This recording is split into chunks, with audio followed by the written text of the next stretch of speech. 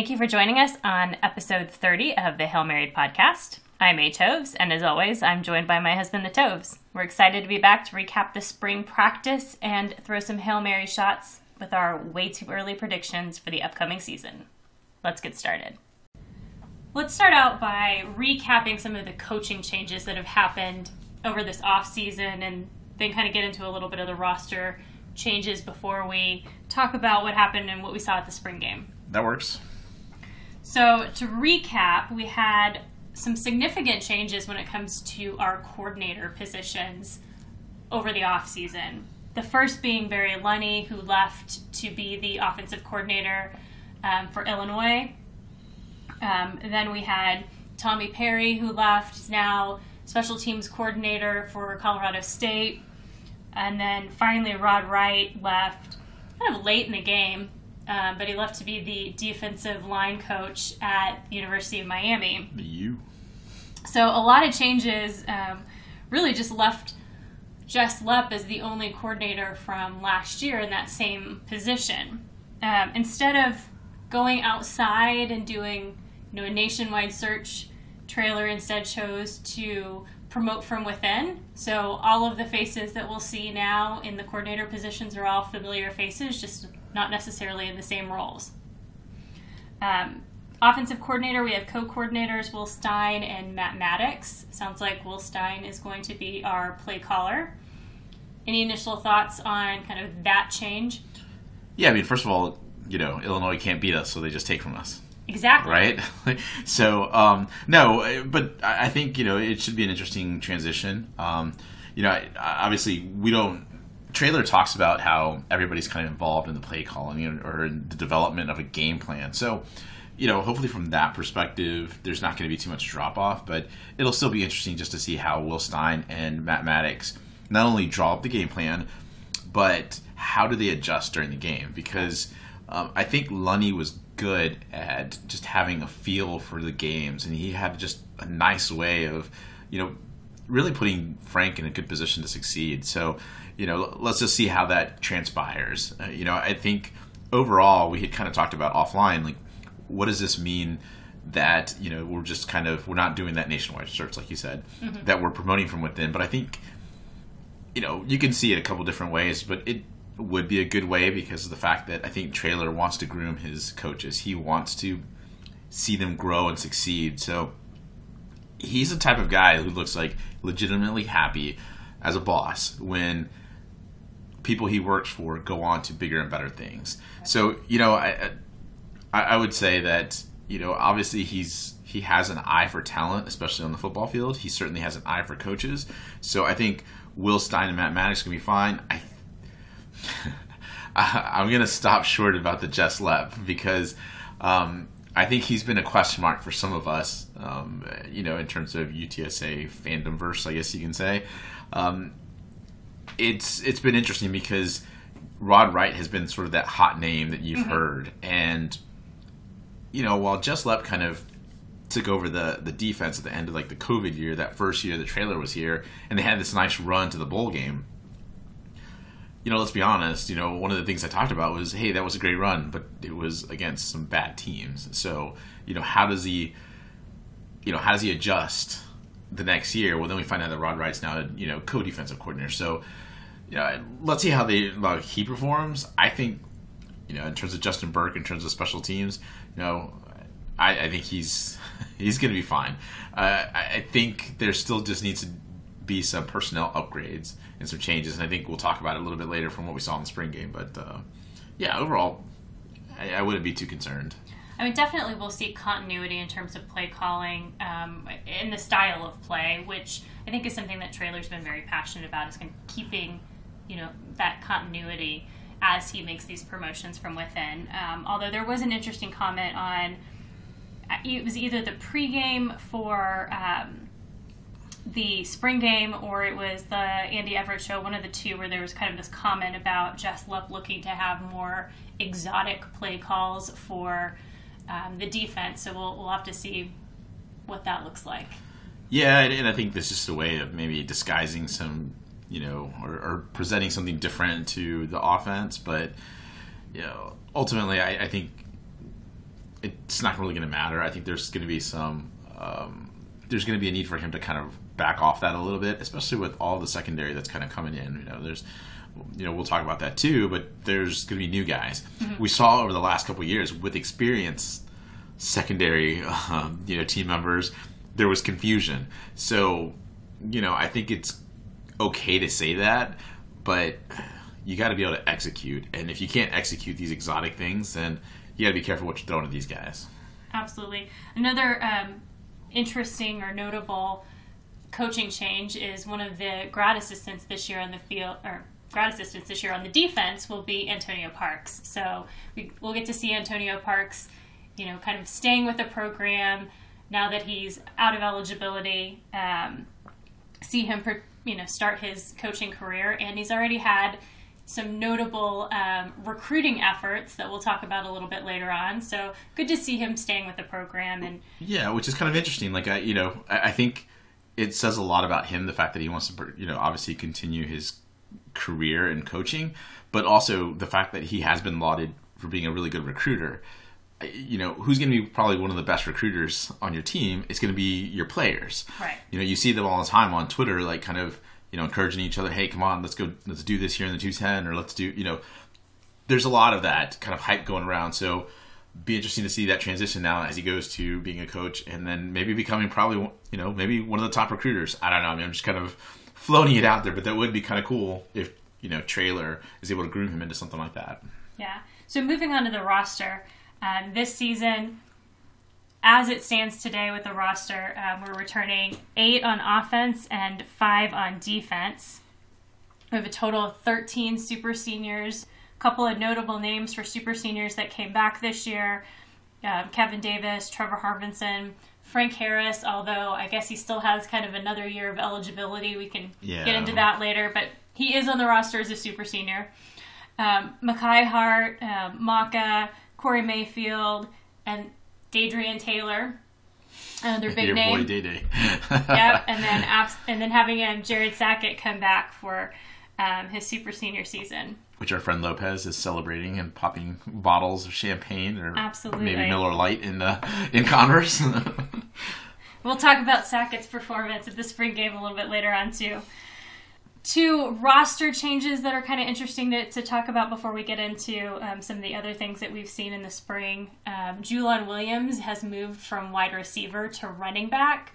We'll talk, I'm sure, about the running back situation as we get into the spring game. But, for those of you who haven't followed Julon as a high schooler, he actually was a running back, moved to quarterback, and then in college played wide receiver. So it's a return for him to the running back position, although he hasn't played that collegiately. Yeah, I kind of thought that it would be cool to see him in the backfield anyway last season, but, obviously it didn't really work out, but kind of moved some guys around. I know that Lunny liked to put Cephas in the backfield at times and kind of run him out of there. So, again, you could see Ty Edwards and Julon in the backfield maybe, but certainly I think with the flexibility that some of these players have, it gives so much opportunity for the offense, and I think gives Frank much more weapons to work with. So that's even better for him. Yeah, on the defense side, not a huge change, but Trumaine Bell went to the coaches apparently at the end of the season and said that he wanted to kind of try his hand playing sort of the edge linebacker, sort of seeing himself potentially as a replacement for Charles Wiley. So it sounds like the coaches are giving him an opportunity to, make that transition and see how he does. He always seemed like a tweener to me. Like he just seemed like that sort of kind of down lineman / linebacker guy. So honestly, a good move by him to, recognize that about himself, but even better for the coaches. And, Traylor's been open about it. Some guys, obviously some will be ridiculous about it. He kind of talked about Rashad Wisdom and Day-Day kind of coming up to him about playing running back again. Right. Obviously, you're not going to you're going to put them in the backfield. Who knows? Maybe like the depth gets bad enough, you may have to. But regardless, being more serious and seeing a guy like Trumaine Bell and saying that is a good position for you. Let's do it. And it sounds like it's worked. So again, another kind of different look that Lep can throw at an offense. let's get into the spring game. We had a couple of big questions really going into spring practice, and then got to see some of it play out in the spring game. Again, on defense, we're only returning 5 starters. Lots of key people who left this past year. Really the secondary being the big areas. Tariq Woolen at cornerback leaving. You have Antonio Parks graduating. So we have, openings at safety. The D-line, we lost Jalen Haynes and Lorenzo Dantzler. And then, of course, Wiley and Hicks. We already sort of talked a little bit about Wiley, but Hicks being another big loss on the outside linebacker side. So lots of questions really going into spring about what those positions were going to look like. A lot of discussion really about cornerback, but I think a lot of questions really when it came to outside linebacker too. So we'll talk a little bit about what you saw at the spring game and then some of the things that we heard throughout spring practice. Yeah, I think the biggest thing on the defense is the fact that just look how quick they are. It's certainly really seemed like over the last few years just this growth in terms of strength and speed. And obviously Traylor has talked about over and over about Philo and having more time with Philo so that they can go through these programs. But I think the biggest thing for me has been just now seeing them really start to begin to look like a AAC team, not just a Conference USA team or just a team that's just trying to compete for a Conference USA title. Like this is looking like a team that can have some depth that will grow. So you see some of the secondary that they're bringing in. Obviously, in the spring, it was kind of a thin cornerback slots. Right. Mayfield was out, Robinson was out. Certainly gave time for some of the younger players to really spend some more time in front of the coaches, get some looks in front of against Frank Harris, the number 1 team offense. So in terms of growth, I think we're going to start seeing that, and it just helps in terms of the depth. I talked about some of the guys that they have recruited some secondary, and so I think that's going to be crucial when they combine those guys coming in to these guys here. They at least got to have some live reps, and that's going to be important for their growth. I think for me the defensive line was never really a concern because it's been a deep team, and that's been something that Traylor has always kind of harped on is I want plenty of guys on the line. Mm-hmm. So that hasn't been so much of a big deal. The linebackers, I think the will has been the sort of the question. And when you're talking about the weak side, you're kind of talking, I think, more about was Hicks. So anyway, there's just Jamari Robinson was the big name. He was a big recruit, and so there's obviously opportunities for him to step up.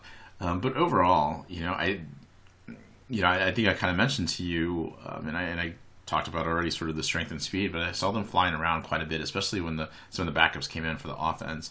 Not that they weren't flying around before, but certainly a difference from a defensive you've seen not only from the beginning of UTSA football, but I would say even from the last 2-3 years. Yeah, and interesting, one of the guys that there was a lot of talk about at after spring practice, questions would come up and they'd ask different guys, who's, really kind of progressing throughout the spring. And one of the names that we kept hearing was DeJuan Griffin, who in 2019 was a wide receiver, very similar to Tariq Woolen, and then changed positions to cornerback. But we really didn't hear much about him until recently. And from all accounts, specifically from Traylor, DeJuan is just really doing a great job developing as a cornerback. Although I did find it a little interesting. It seemed like Traylor was throwing some unanticipated shade at Tariq in one of the post-practice interviews. It really wasn't shade, though. I mean, it was fair. Well, he said... It was a nice dig, but, He said that DeJuan, unlike Tariq, has great hands and can catch the ball. So if the ball comes towards DeJuan, he's going to catch it and maybe rip off for a touchdown. So there's a little bit of a dig there for Tariq. Well, let's be honest. If Tariq could catch, he'd definitely be going to the first round as a wide receiver with that length and speed. You know, it's enticing as a quarterback position. Though one of the problems is that he doesn't have enough experience as a wide receiver. Though that's what where he was in high school, and then where he started here. So, you know, just imagine him being able to catch and add him to our top 3 receivers that we have like that.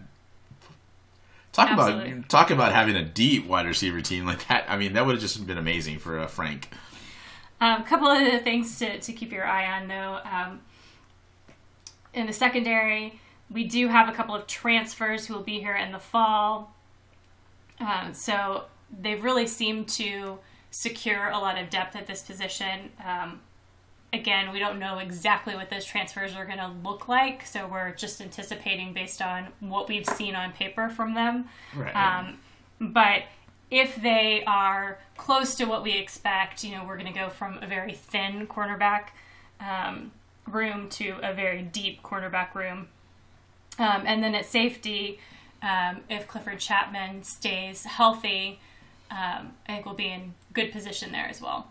Yeah. Like I said, they've got some good transfers coming in, and you know, again, Traylor and the coaching staff they've been judicious in who they're offering to. So, you know, as opposed to, I think, I'm not going to say that they're not going to miss. They're going to obviously miss on some guys at some point. But the thing is that when they're bringing in a guy, I think they're not just throwing the scholarship out there. Not like back in the Coker era when we were just trying to find warm bodies, to be honest with you. Right. Now it's, let's make sure these guys can fit on our team, and let's make sure that there's that talent to be able to provide more depth at a position that what we need. So, all right, let's move on to the offense. I mean, again, we're returning 8 starters. For the most part, our offense, we really know what that's going to look like. The 2 question marks going in really to the spring practice were, you know, who's going to replace Spencer Burford at left tackle, and then the running back situation. So I guess we can kind of talk briefly about left tackle. It's probably not as big of a concern as the running back position has become. But it looks like it's been this sort of battle between Demetrius Allen and Ernesto Almaraz. Looks like right now Meach or Demetrius Allen is probably the one who'll be the starter, but from all reports, both of them played well throughout spring, so I think we should be in good shape there. Yeah, and I haven't been as concerned with the left tackle so much, just because that's to the front of Frank's face. You know, he's a left-hander, so he's going to be looking out that way. You're always concerned about the backside. We've got Mekhi Hart there, so that's why I've just, you know, Spencer Burford was terrific at left tackle, and I think he's going to make himself at least some sort of opportunity in the NFL.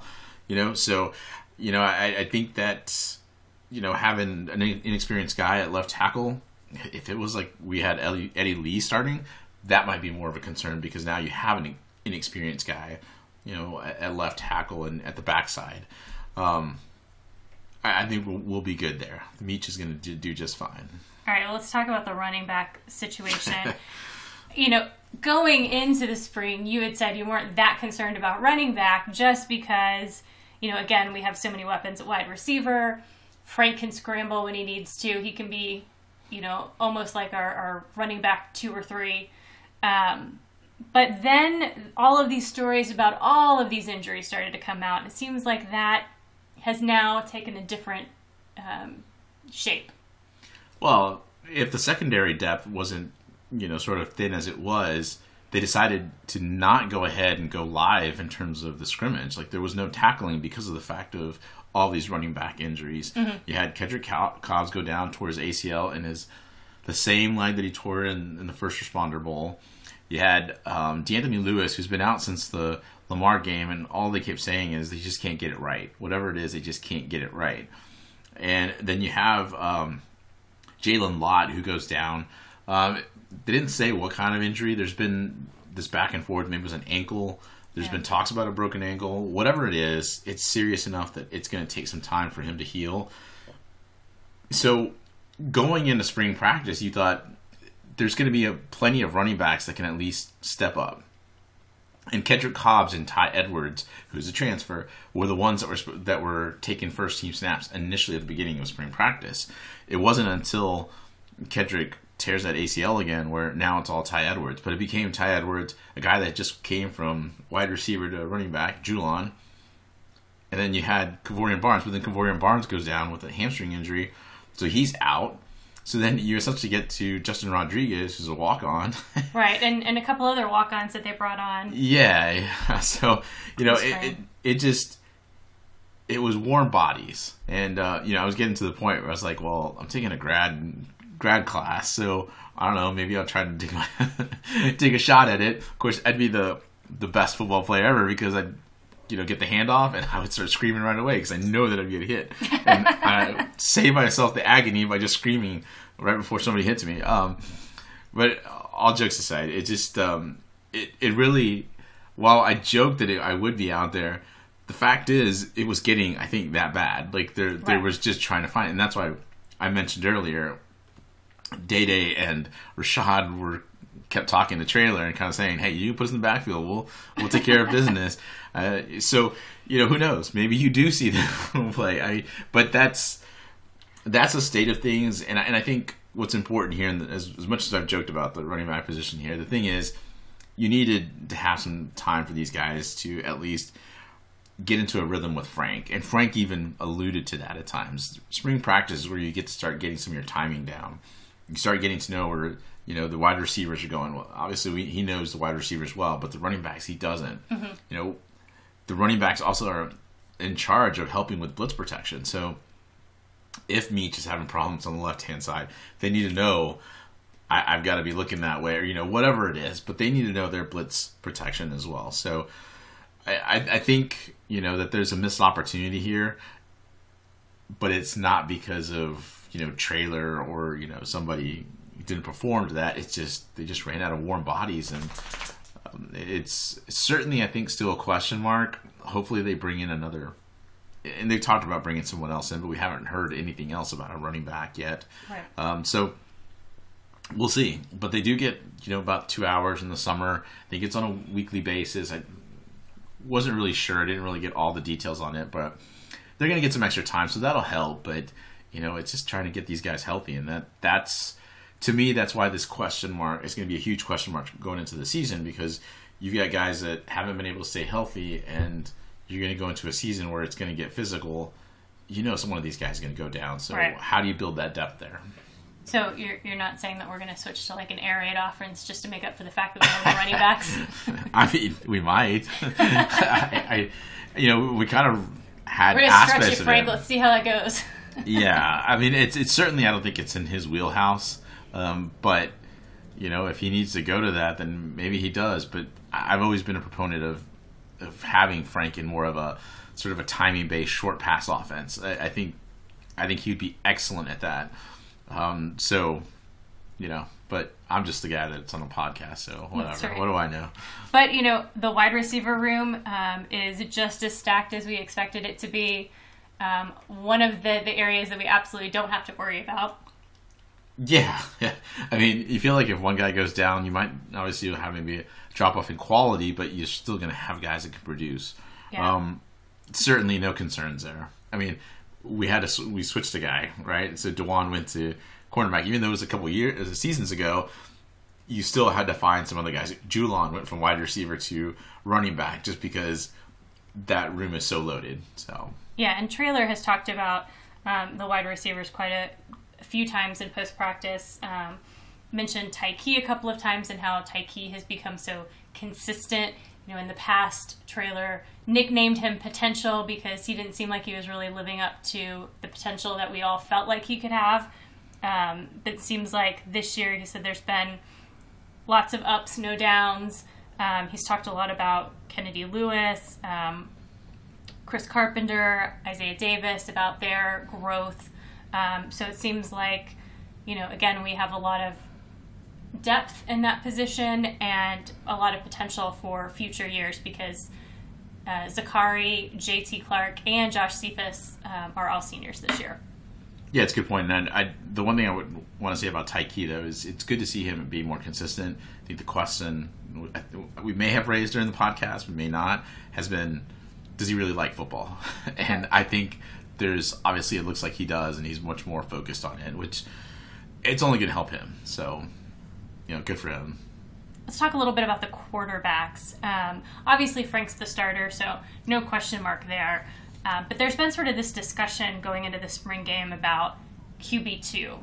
And was there really this battle between Eddie Lee and Cam, or was this way of Traylor, just trying to, in some ways, hype up Cam so he sticks around and doesn't hit the transfer portal? So what were your thoughts on that, and then what did you see in the spring game? So it's interesting you bring that up, because during the interviews, JT Clark brought up at one point that, he talked with Eddie Lee about, you be you, don't try to be Frank. So I think there was more of a battle for the QB2 spot, because maybe Eddie Lee was trying to be something that he wasn't, and because of it, it was causing issues in how he ran the offense. So fair enough. Whatever that was, Cam is able to catch up, but I still saw from Eddie Lee, you see that pop from his arm. When that ball comes out, it's coming. You kind of see it from Cam too. The difference is that Eddie Lee just looks to me so natural at it.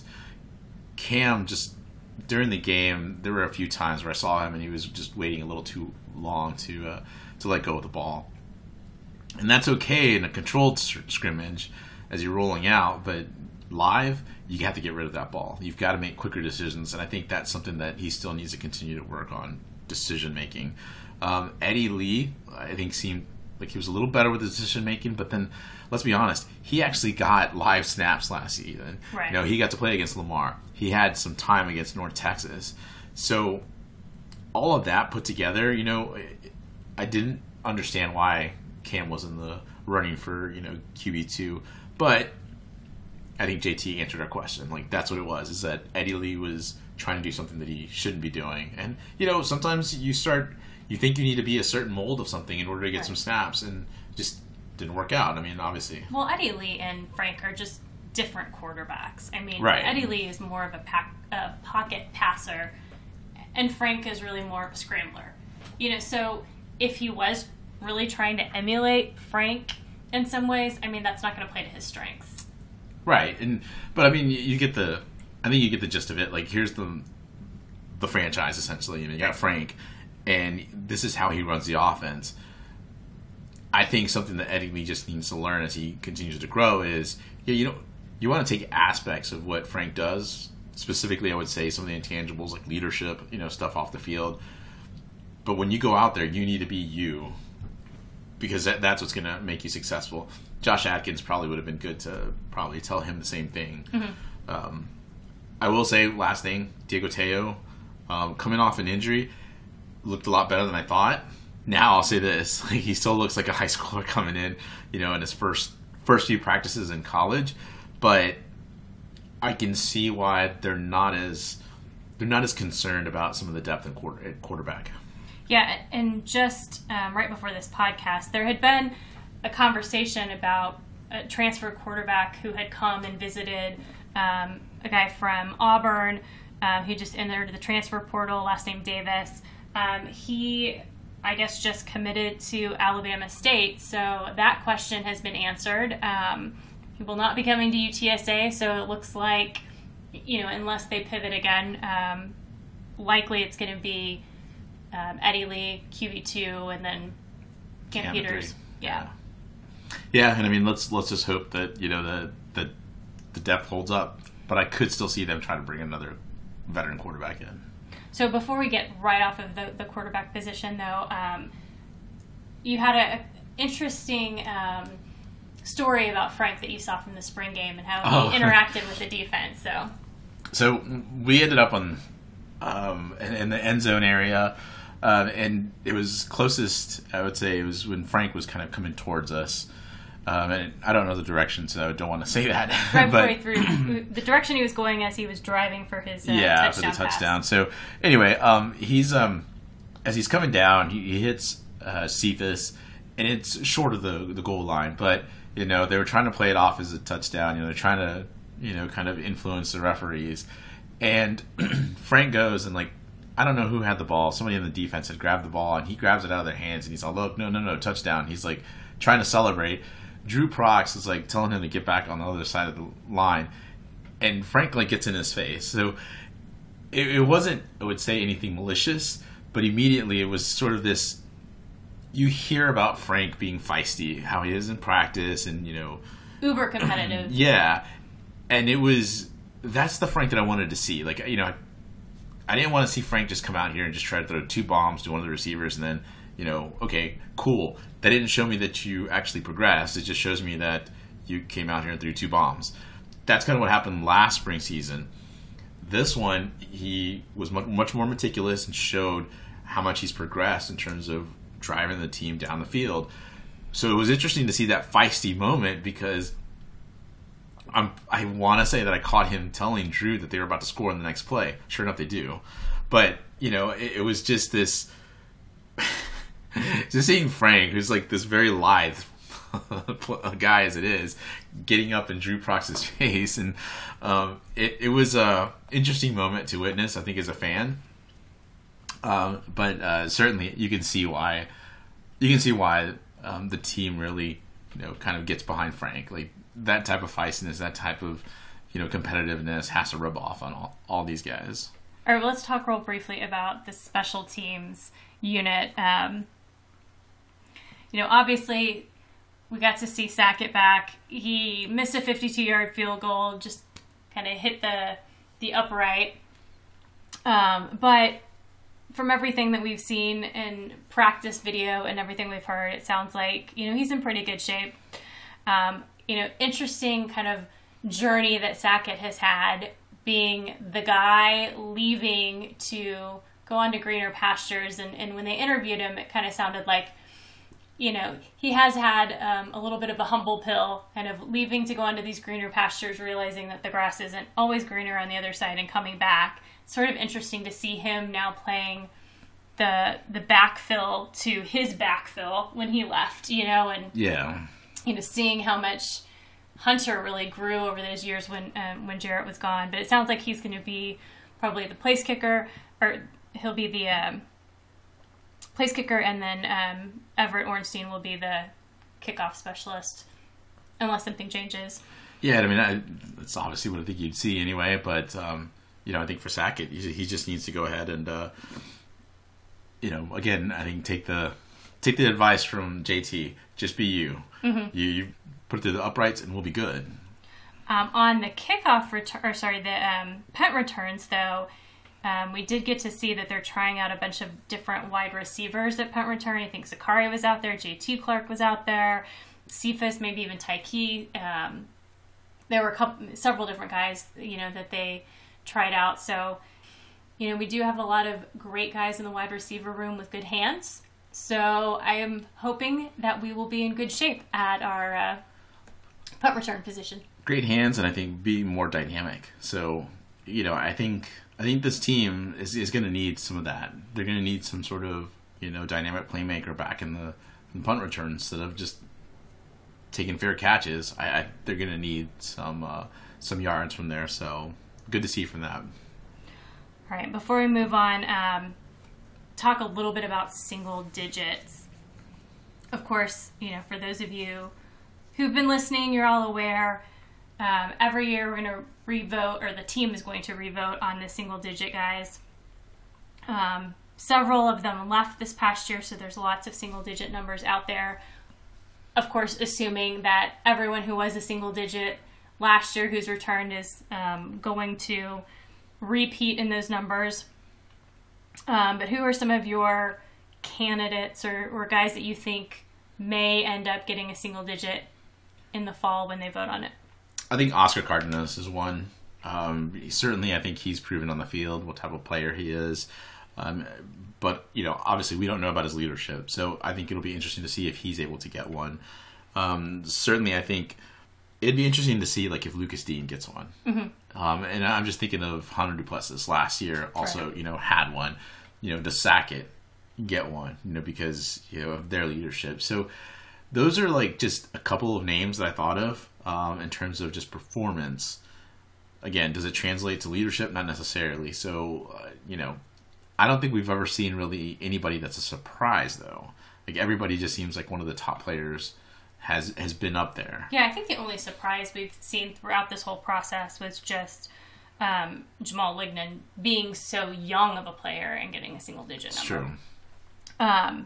For me, I'm looking at JT Clark. It'll be interesting to see if all three of our top wide receivers this year are single digits. And then, of course, last year I talked about how Kelechi had kind of shared on social media how disappointed he was that he didn't get a single digit last year, and just kind of commented that it'll be interesting to see how he handled that disappointment. And I think it'll be telling to see if this year he gets a single digit, because that will either demonstrate that he, developed those leadership skills over the course of last year, or, sometimes guys don't handle disappointment well. And so we'll see whether or not he steps up and gets that single digit. I'm glad you brought up the defense, because one guy could be Lamont McDougal. Mm-hmm. If anything, just for the goggles/spectacles. Like, how is that not yet? Like, that's got to be like a shirt, right? There's got to be like an opportunity there. Right. But who knows? Maybe he is a great leader, and we'll see him in the single digits. But that's got to be an opportunity with the goggles. I don't know. I thought about getting a picture with him because I love seeing him in those classes. After the game, I just forgot about it until we were like leaving. But at that point, anyway, I was like sneezing my head off. Well, UTSA just announced the NIL kind of partnership that they're having, so that these guys can have jerseys made and use the UTSA logo in addition to their name. So you can have a T-shirt with a UTSA logo. You can have your name on a jersey. So maybe there'll be like a Lamont McDougal spectacles. I'm just saying. Yeah, I don't know. Like a rowdy head with the spectacles on it, right in the front. I'm just saying. There's lots of opportunities out there. Anybody in marketing, you can get with Lamont, make it happen. All right, let's have a little fun and do some way, way too early predictions. Let's focus on the season schedule. Right now, as you see it, what is UTSA's record at the end of the year? I'm picking 8-4 again. What about you? I'm going to go with 7-5. We'll go through it here shortly. I feel like this is what we picked last year too. So hopefully we're going to have like that 12-2 season.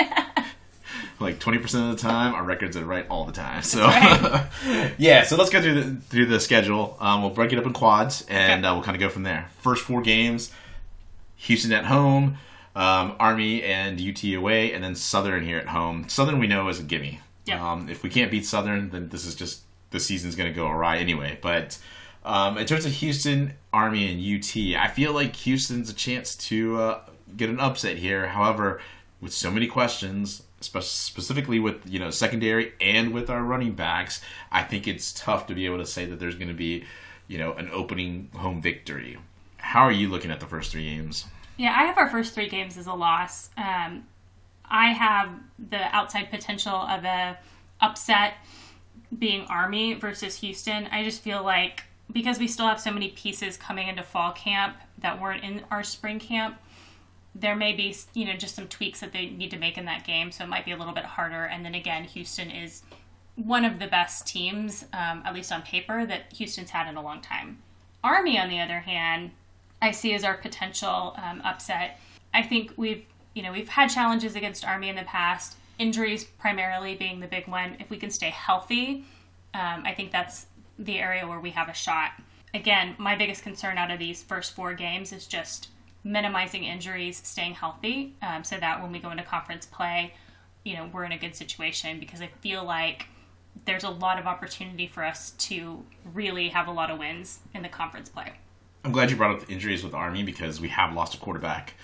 Maybe not completely lost a quarterback, but Frank first injured his shoulder, in 2019 against Army, and then the next week against North Texas, he's out for the season. And then, of course, Lowell Narcisse in 2020, since he breaks his ankle and is out for the season against Army as well. So, let's knock on some wood, and hopefully we can get out of this game. And honestly, these first 3 games are going to be physical. So just get out of them healthy, and then we can have a good conference season. And that's really what we should be kind of focusing on anyway. I agree with you. I think, Houston and Army really could go either way. I would love it if we pulled 2 upsets in a row, but just being realistic. Again, let's be healthy. Let's, way too early. Maybe we change our mind at the beginning of next season.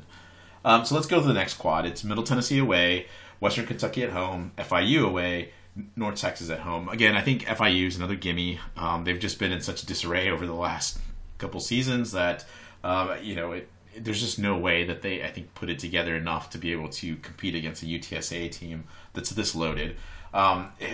Middle Tennessee and Western Kentucky, I think Western Kentucky has some questions they need to answer because they lost a lot of studs on offense. So, not to mention their offensive coordinators new, yeah. Correct. So I think those 2 games should be the wins. Where I start kind of asking questions are Middle Tennessee and North Texas.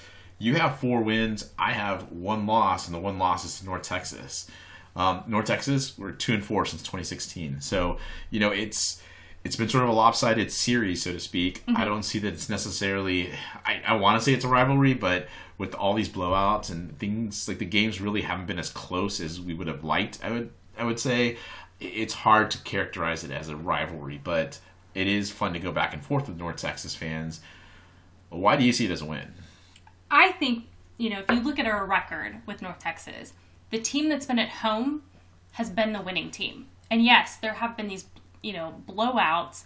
Last season, a little bit of an anomaly in terms of what happened at North Texas.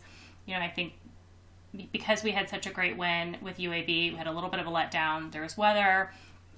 It was the end of the season. There's just a lot of factors. Because we're going to be playing in the Alamo Dome against North Texas, and because I feel like the guys that were there last year are really going to want to, avenge themselves from that loss. I feel like they're going to be dialed in for that. Even though it's the game right before the bye week, I feel like they're going to go into that North Texas game very focused, wanting to get the win, hit the bye week, and then, move into their toughest game of the schedule. I think we're going to be kind of beat up going into this last game before the bye week. Sure. That's why I'm kind of going for it as a loss. I still think it's kind of 50-50. I've gone back and forth, but I really felt better about saying it's a loss right now because of just the way we lack depth at running back. And, Again, I'm kind of concerned about the quarterbacks if we can't get out of the Army game and the first 4 games healthy. Mm-hmm. Frank is susceptible to getting nicked up. So, last season I said his greatest ability was his availability. So that's what I'm hoping we can continue to see throughout this season. If we can't see it throughout the season, then I think that's where, even though I don't see a great drop-off, I do see us losing the opportunity to play in a conference title game if it's Eddie Lee. That said, let's move to the last 4 games. We'll go past the bye week, which we've won every single season we've played it. We've got UAB away, La Tech at home, Rice away, and UTEP at home. I mean, look, I get UTEP is probably going to be better than they were last season, but they don't have a very good quarterback. And I just don't see them. I think they're going to have another bloated record where, they're probably chasing, bowl eligibility, but I just don't see us losing to UTEP because, again, that's been sort of dominated by UTSA since 2016, really. We have not lost to them. So, and some of these games haven't been close. Like, it's not like it's been we've just barely knocked them off. It's been a sizable advantage we have over UTEP. So, again, Rice, I think, another team that's just fallen on hard times. La Tech and UAB are going to be interesting, but we both have UAB as a loss. Mm-hmm. Give me your reasons why UAB is a loss. We've really struggled playing UAB in Birmingham. I think UAB is going to come into this game really wanting, again, just like we want to avenge the game that happened at North Texas, UAB is really going to want this win. They're going to be very focused on this win because they want, to get back to the conference championship as well. Last year was the first year since 2018 they hadn't made the conference championship. So I think they're going to be very dialed in, very focused. Sounds like they have, fixed some of the issues that they had last year. They have a returning quarterback. So I think they are really the toughest competition in Conference USA. And frankly, that's why I have them as our only loss in Conference USA, or potential loss. But I don't think it's going to be a blowout. Yeah, no, I think, frankly, UAB and UTSA are the 2 best teams. The problem, I think, with both of them is that they have a penchant for losing games that they shouldn't. UAB in particular. they dropped a game against Rice last season for who knows what reason, and it cost them the chance to go to or at least lost them a chance to go to the conference championship game. But that said, even if we lose to UAB, and even if we're having 2 losses, I still think UAB's got 1 loss, and I still think because these are the 2 top teams, and because there's no divisions this season, it's, I think, just a pathway for both of them just to get through the season and then meet in Birmingham. I think it's December 3rd, December 4th, whatever it is. And again, way too early. But if we're playing in the conference championship game, I think we get our first win in Birmingham and beat UAB for the conference championship game. And I just love to see Judy's face again as she's looking at both teams. Yep. 2 teams leaving for the AAC. That bitter smile again, but who cares? Give us that trophy. Absolutely. All right, before we go, let's talk about the elephant in the room. The men's basketball program and the fate of Coach Hinson. What are your thoughts? Either way, I'm fine. Is he the right coach? I don't know. Certainly I think it's pointing to the fact that, he's going to be dismissed at some point. We see his on-court issues. There's a specific type of team he likes, which is one not based on defense. This is not very defensive-minded at all. Offense is very much just kind of stand around and watch a guy kind of do his thing and take some bad shots. I still go back to earlier, I want to say it was one of our podcasts near the end of the football season where you brought up Iowa State football and Iowa State basketball, and you said, wow, they really move the ball around quickly as opposed to UTSA. And I was like, yeah, that's a problem because the type of team they have this season needed to be much more of a team play. They didn't really have a scorer. I think Germany is fine. I think certainly he lacks some offensive skills, certainly lacks some defensive skills. And, you still could have built something around him and be able to kind of maneuver around him and give him the opportunity to be the star of the team. It just doesn't feel like he was given that opportunity. So anyway, certainly those are some on-court issues. I think, looking at it away from it, the type of player that he's recruiting really is very much a bad decision-making one. We look back at some of the stuff like with Javon and Keaton. Like Keaton certainly showing that he's more of a pro player and, maybe needed that environment to flourish and show his skills. Whereas Javon is where we think he's going to be, like a lower division, like Spanish team. And, he's putting up like 35 points a game, but, that's where he's going to be. He's not going to be in the NBA. But I still look at those teams, those Henson teams with Javon and Keaton, and I think they performed exactly where you would imagine them to perform. They were competitive in the Conference USA, but they weren't ever championship-winning teams. Like I never looked at that team and saw, or any of those teams and thought, this is a team that's going to make a run to the NCAA tournament. And so you think about it, this is now probably about 13 years that we're going to go to the 3rd conference. So we're going to go up another conference level. Like we barely compete now in Conference USA, and now we're going to make another jump. It's a lot to ask a program that hasn't been invested in, especially from the fact that, in the Southland Conference, I believe they won the outright regular season title once or twice, and only one of those times did they actually go to the NCAA tournament. Mm-hmm. It was them being a number 2, number 3 seed that's how they would, make the hot, Southland Conference run, and that's how they got into the tournament. But even so, looking at this, it's just, I guess my question to you is this: what are realistic expectations for the UTSA basketball team? Yeah, I think we have to set aside kind of the fandom expectations, which is we're going to be in the tournament, the NCAA tournament consistently, and look at the facilities, look at the investment that we've made in the program, and say, I think realistic expectations are that we're competitive in Conference USA. And certainly this year we weren't very competitive. So from that perspective, this year obviously was a disappointment. But we knew that. Yeah. I mean, I think we knew that going in. So, I guess were we expecting something different? And I feel like everybody keeps expecting something different. So, so you feel like it's just got to be competitive. Right. I agree with you. I think it has to be competitive. But I'll ask you then this. Why is Henson still here? Like, I think if there was going to be a move, it should have been made. It would have been made a while back. Lisa Campos does not mess around. If she feels like it's time for you to go, it's time for you to go. So why do you think that he's still here? I think it's all about dollars and cents. And Dr. Campos has looked at all of the investments that we have made or are making in UTSA athletics, and there's a lot of money that has been committed and is about to be committed. And we don't have an endless bucket of money and huge, donors who are going to donate lots of money to help us achieve those goals. So she's looking at it from a practical standpoint, in my opinion. And this year, Henson had an $800,000 buyout. Next year, it's a $400,000 buyout. The following year, she can let him go without a buyout.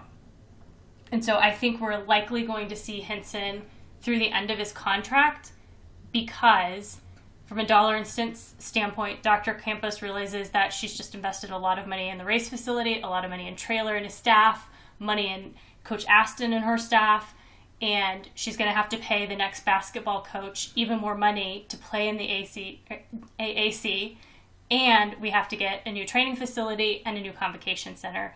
And she just has to be practical about where that money's coming from.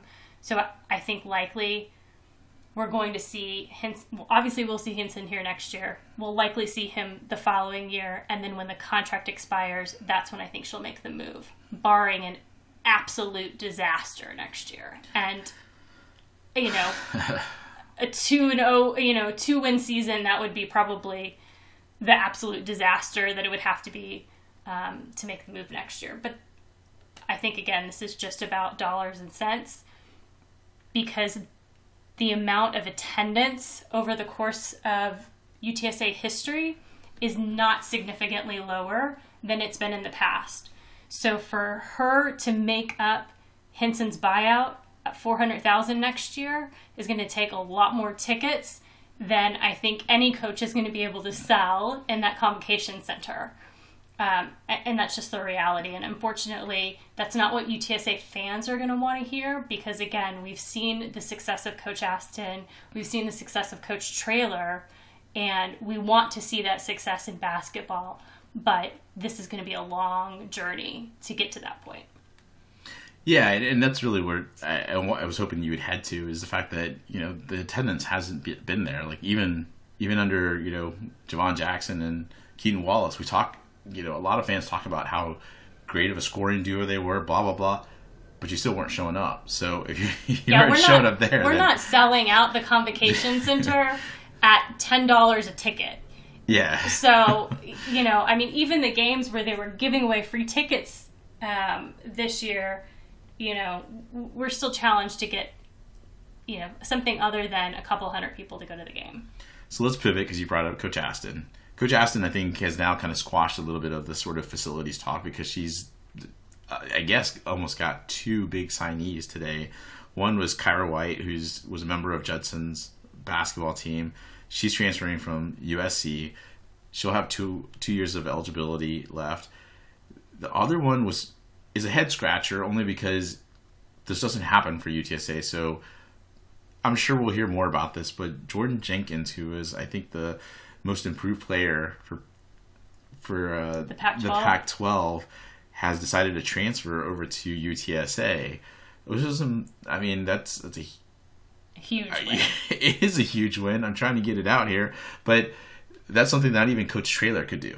Like, as much as Coach Traylor has brought in some players, it's not like he brought in Tua Tagovailoa to play quarterback at UTSA. It's not like he brought in any other big player here. So it's like Coach Aston has really thrown it on the table and said, Lisa, I'm going to put my expectations. I'm going to hike him up. And you're going to see a better product on the court. That said, I just want to be realistic here. She could have barely put any time and effort last season, and I think she still would have topped what the basketball team has been before. Right. But there's a certain charisma with her that I think, if you just pass by her, go up to her and say hello, that you can see is similar to Coach Traylor, and to me, you start seeing the similarities in what Lisa Campos wants in her coaches. I think Henson isn't as charismatic. I made a joke, way back in the I think in the football season when we went to the meet the basketball players, and I spoke up, kind of took a little joke with Juice at the time, who's now transferred, and Henson came up and talked to me afterwards, but it reminded me of me. I'm a pretty shy guy, so I'm not I'm just gonna kind of say hi and then just kind of drift off, and that's how he kind of played it, and it's not what it's going to take to revive the program. So, you can totally see the differences, but I think Coach Aston is building something special in terms of UTSA women's basketball. And I think it's going to be fun to see over the next couple of years, see how far she can grow it. Because if she's able to do some of this without facilities, without, with the promise of, something in the end, it can be fun. And but who knows? Maybe Coach Aston doesn't stick around. But hopefully she leaves somebody that can take her place. Signing day for basketball is April 13th to May 18th. So keep your eyes on Twitter. You're going to start to see more, both on the men's and women's side, of these signees kind of coming on board. One last thing we got to talk about before we move on, NFL draft predictions. This year, likely going to be the biggest year when it comes to the draft for UTSA. Obviously, Marcus Davenport going in the first round is right now huge, the pinnacle. Yeah. The pinnacle for UTSA in the draft. However, we have multiple players with the opportunity to get drafted for the first time ever. Tariq Woolen obviously being the big name out there. Lot to talk about where he might go. What's your gut? Third round. I think he goes third round, maybe about mid-third. And, I'm going to get the chance to be there, which is an opportunity of a lifetime. So I'll certainly be sporting my UTSA flag, or at least definitely my hat, just to hear him have his name called. So it's going to be I think a good thing for UTSA. We're going to hear a bird's up squeal after they say Tariq Woolen's name. You're going to know where it came from. Spencer Burford, what are your thoughts on where he's going to end up? I'm seeing him now in the fifth round. So certainly there's been some things that teams have seen, but I would say he gets drafted on the third day, and certainly I think somebody's going to get a little bit of a project, but I think someone that can contribute long term. So I think that both Woolen and Burford could be guys that could be in the league for a few years. Sincere McCormick, what do we think about him? I think he's going to be an undrafted free agent. Even going into this, I never felt like he was going to be drafted, or if he was, it's going to be like late 7th round. I think that there's nothing that he did at the combine or has done that says I'm much more special than some of these other players. And the fact that running backs really aren't a commodity and they're not going like in the first round or anything like that pretty much tells you, this isn't going to happen.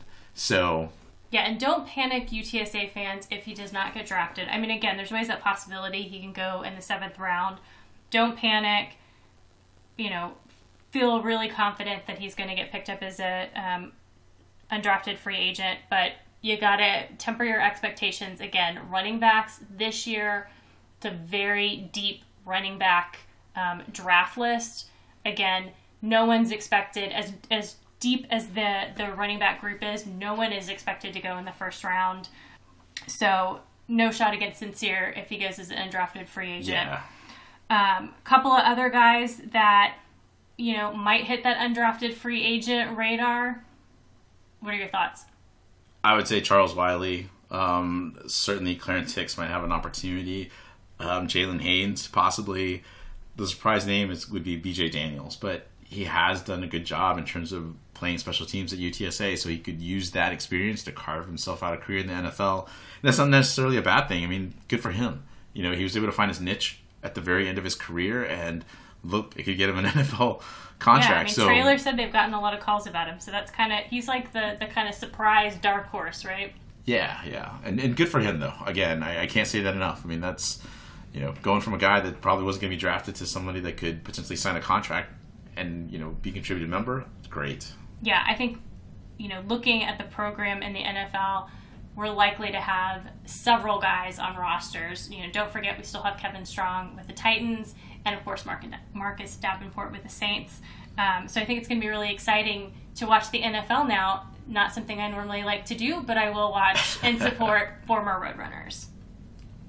And then finally, April 19th and 20th are UTSA Giving Days.